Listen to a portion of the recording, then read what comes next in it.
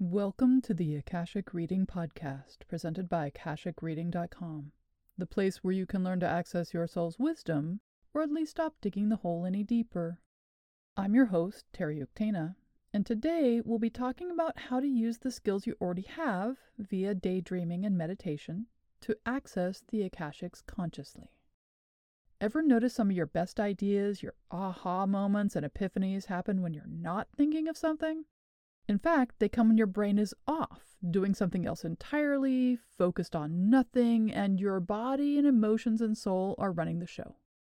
We think of it as getting the right idea at exactly the wrong moment, like figuring out exactly how to solve the problem and get the project finished on time and under budget while we're in the shower, and now we either have to dash around wet trying to find something to write on or wash as fast as we can so we can get done before the idea flies out of our head.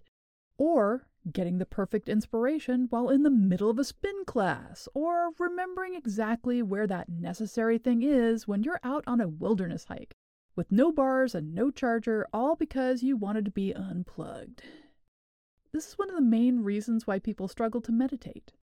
Just as you're setting out to calm your mind, set things aside, and focus on yourself, your brain springs into the quiet space you're creating and starts processing at top speed and volume. Part of why this happens is because we spend so much time planning and thinking and masterminding our entire lives, and then there's no downtime for our creative side to problem solve.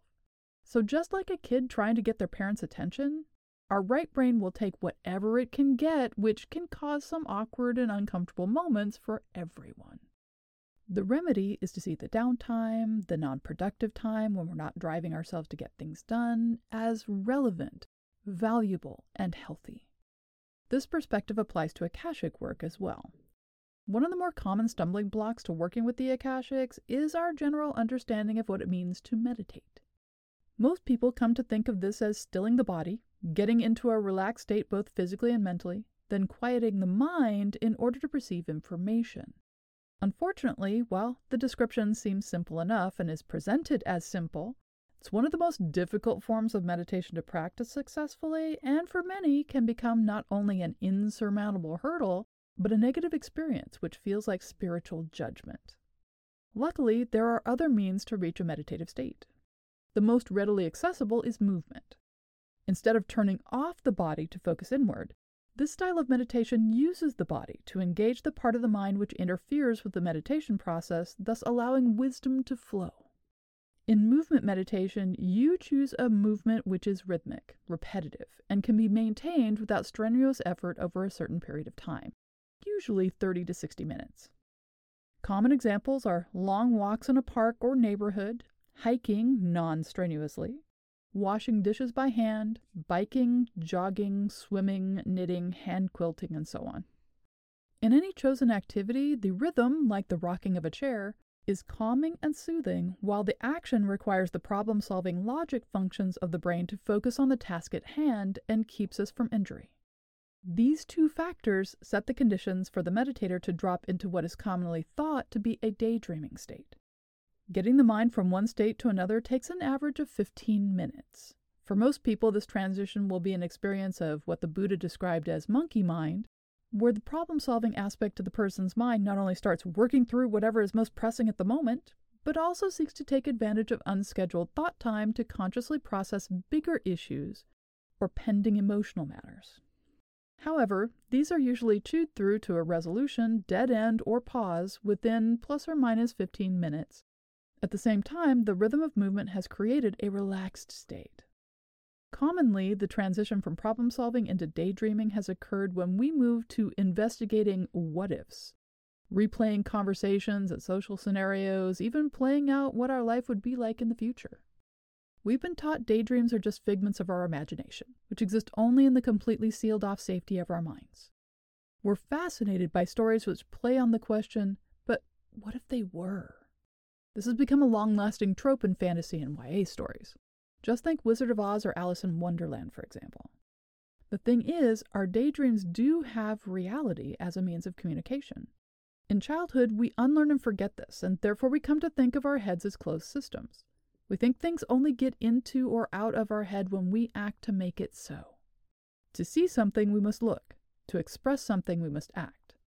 Side note, This is one of the main reasons why subliminal messages are illegal in advertising. They play on our erroneous assumption we control what gets in, thereby getting messages in under the radar without our consent or acknowledgement. Now, this is not to say our being taught the notion of a closed noggin is wrong. It's not, and in fact has a purpose. We're meant to focus on this life and not be distracted with extraneous things. In preparing for this embodied life, we agreed and even desired to have this brief respite from constant and instantaneous communication so we could explore ourselves fully with minimal disruption or negative consequences. So, thinking we're a closed system is a good thing. However, it's not really true. As we knew when we were children, our daydreams are a conversation between the embodied reality we're experiencing and the greater reality of the world beyond this microcosm. This is why some people will have what they consider serial daydreams, where the action seems to keep going on after they've returned to daily life. It's as if the daydream continues while they're away and they're dropping in at a later point already in progress. More than likely it is, and they are. This is why deep and important truths about ourselves and the world around us seem to unfold from our daydreams. It's not all about our subconscious, if such a thing actually exists, but about an ongoing conversation happening only marginally in linear time.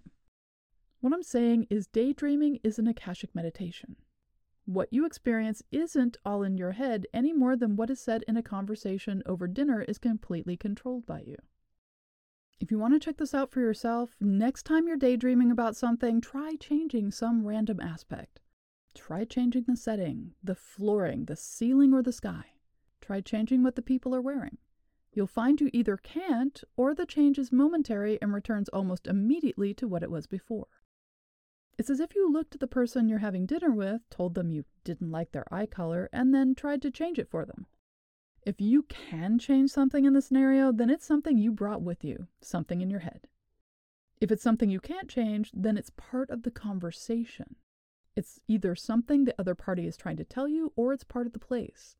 Either way, it's not irrelevant, but has meaning, and you should pay attention.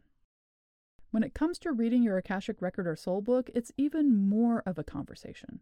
Just like really good conversations in embodied life, they can progress, leaping from one subject to another, seemingly at random, but with one thread of interconnectedness. The joy of the interaction can make time seem to fly.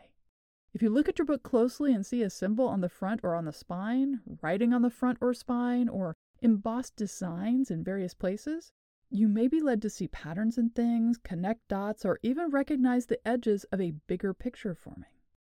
They can help you to understand something pertinent to yourself now, or you may come to a revelation later, only to have this insight lead to another aspect of the book, and another connection, and another idea, and another inspiration, and so on. But they can also engage your mind in a way which deflects the message or defeats the purpose. All the experiences and practice you can have with your Akashic room, objects, and beings come into play when reading your soul book. And as you've probably noticed, while sight is our key sense in embodied life, it can be complicated in the Akashics. Our minds can play tricks with us, making something look one way when it's actually somewhat or quite a bit different. This is why it's so helpful to touch things as you go along. Not only does this help you focus, but your sense of touch will put the lie to any information your mind is trying to convince you of. With a soul book, it's not uncommon for students to see their book as a regular hardback size. However, most are 2 feet by 3.5 feet, which is 0.61 meters by 1.7 meters, and 6 inches to 8 inches, or 15 to 20 centimeters thick. Touching the book will shift the visual to match the reality almost instantaneously. It's important to keep in mind your eyes will skip over things, insert more comfortable versions, or adjust what you're seeing to meet your expectations. So the first thing to do while you're looking is start feeling the book with your hands. With objects, trust your hands more than your head. Check for what type of material was used to bind it. Is it hardcover or soft like a journal? Is there writing? Is there a place where writing should be? Is there a round place for a symbol? Can you see a symbol there? What about thickness? Are there leather or metal straps holding it together? Are there hinges? Examine everything and assume nothing. Let your hands tell your eyes what is there and have your eyes guide your hands in their explorations. Most of all, note that your soul book is a living thing. It's a part of you, responsive to your touch and excited to get started. One more note, most people expect to see or experience fantastical things in the Akashics right out of the gate. Some do, but it's fairly unusual. Just like in dreams and daydreams, everything about an Akashic journey or meditation is a conversation. The language used is visual and auditory, physical, and sometimes there can be taste if the situation includes eating and drinking. This means that not just what you hear, but how things look and feel have meaning. The point of any conversation, here or in the Akashics, is to express meaning in the best, clearest, fullest way possible. This means the message in a journey or meditation is coded in ways which will make it as clear and easy for you to understand as possible. I mean, when we're trying to get something across to another person, we don't speak in a language we know they don't understand. Heck, we'll move away from vocal language altogether, progressing from hand gestures to pantomime and even into interpretive dance if we get frustrated enough. Beings in the Akashics are no different. If the images and experiences you have are so out of your range of experience you can't comprehend them or stay in the meditation, then what's the point? Most people find over time, as they become more accustomed to this type of work, to the visual, sensory form of communication in the Akashics, the vocabulary, the experiences, the beings, and possibilities can, and sometimes do, expand into what we would consider fantastical, depending on the subject matter and the journey you're on. To convert daydreaming into a meditation or journey, all that needs to be done is to be aware when you have moved from normal awareness into daydreaming. Then start guiding the process. Guiding can be done by listening to a recording of a meditation or by going through memorized meditation steps. Most people find that once in the daydream state, it takes no effort at all to direct the process. For some people, the classic form of meditation works, but they can struggle with being too relaxed and therefore fall asleep. In this case, I recommend making the process a little less relaxing. Make the room a bit cold, sit in a way that's not conducive to sleeping, or even stand. Other people can have a problem getting deep enough into the meditative state and so can sense the process happening but aren't able to get visuals. In this case, making themselves tired prior to the meditation can be helpful. Rather than meditate at the beginning of the day or when fully rested, a person who consistently struggles with this issue should wait until it's time for bed or their system has begun its natural slowdown. They should then be more amenable to receiving the information. Alternately, they can meditate after having done physical exercise. Wearing themselves out a bit, running off the excess energy, allows the endorphins to slide them into the daydreaming state more easily. However you achieve it, and there is no best or even better way, the daydream meditative state is your gateway to the Akashics. And that's all the time we have this week. If you're interested in knowing more, check out my website, akashicreading.com. Thank you to my patron of honor this week, Jennifer Keene.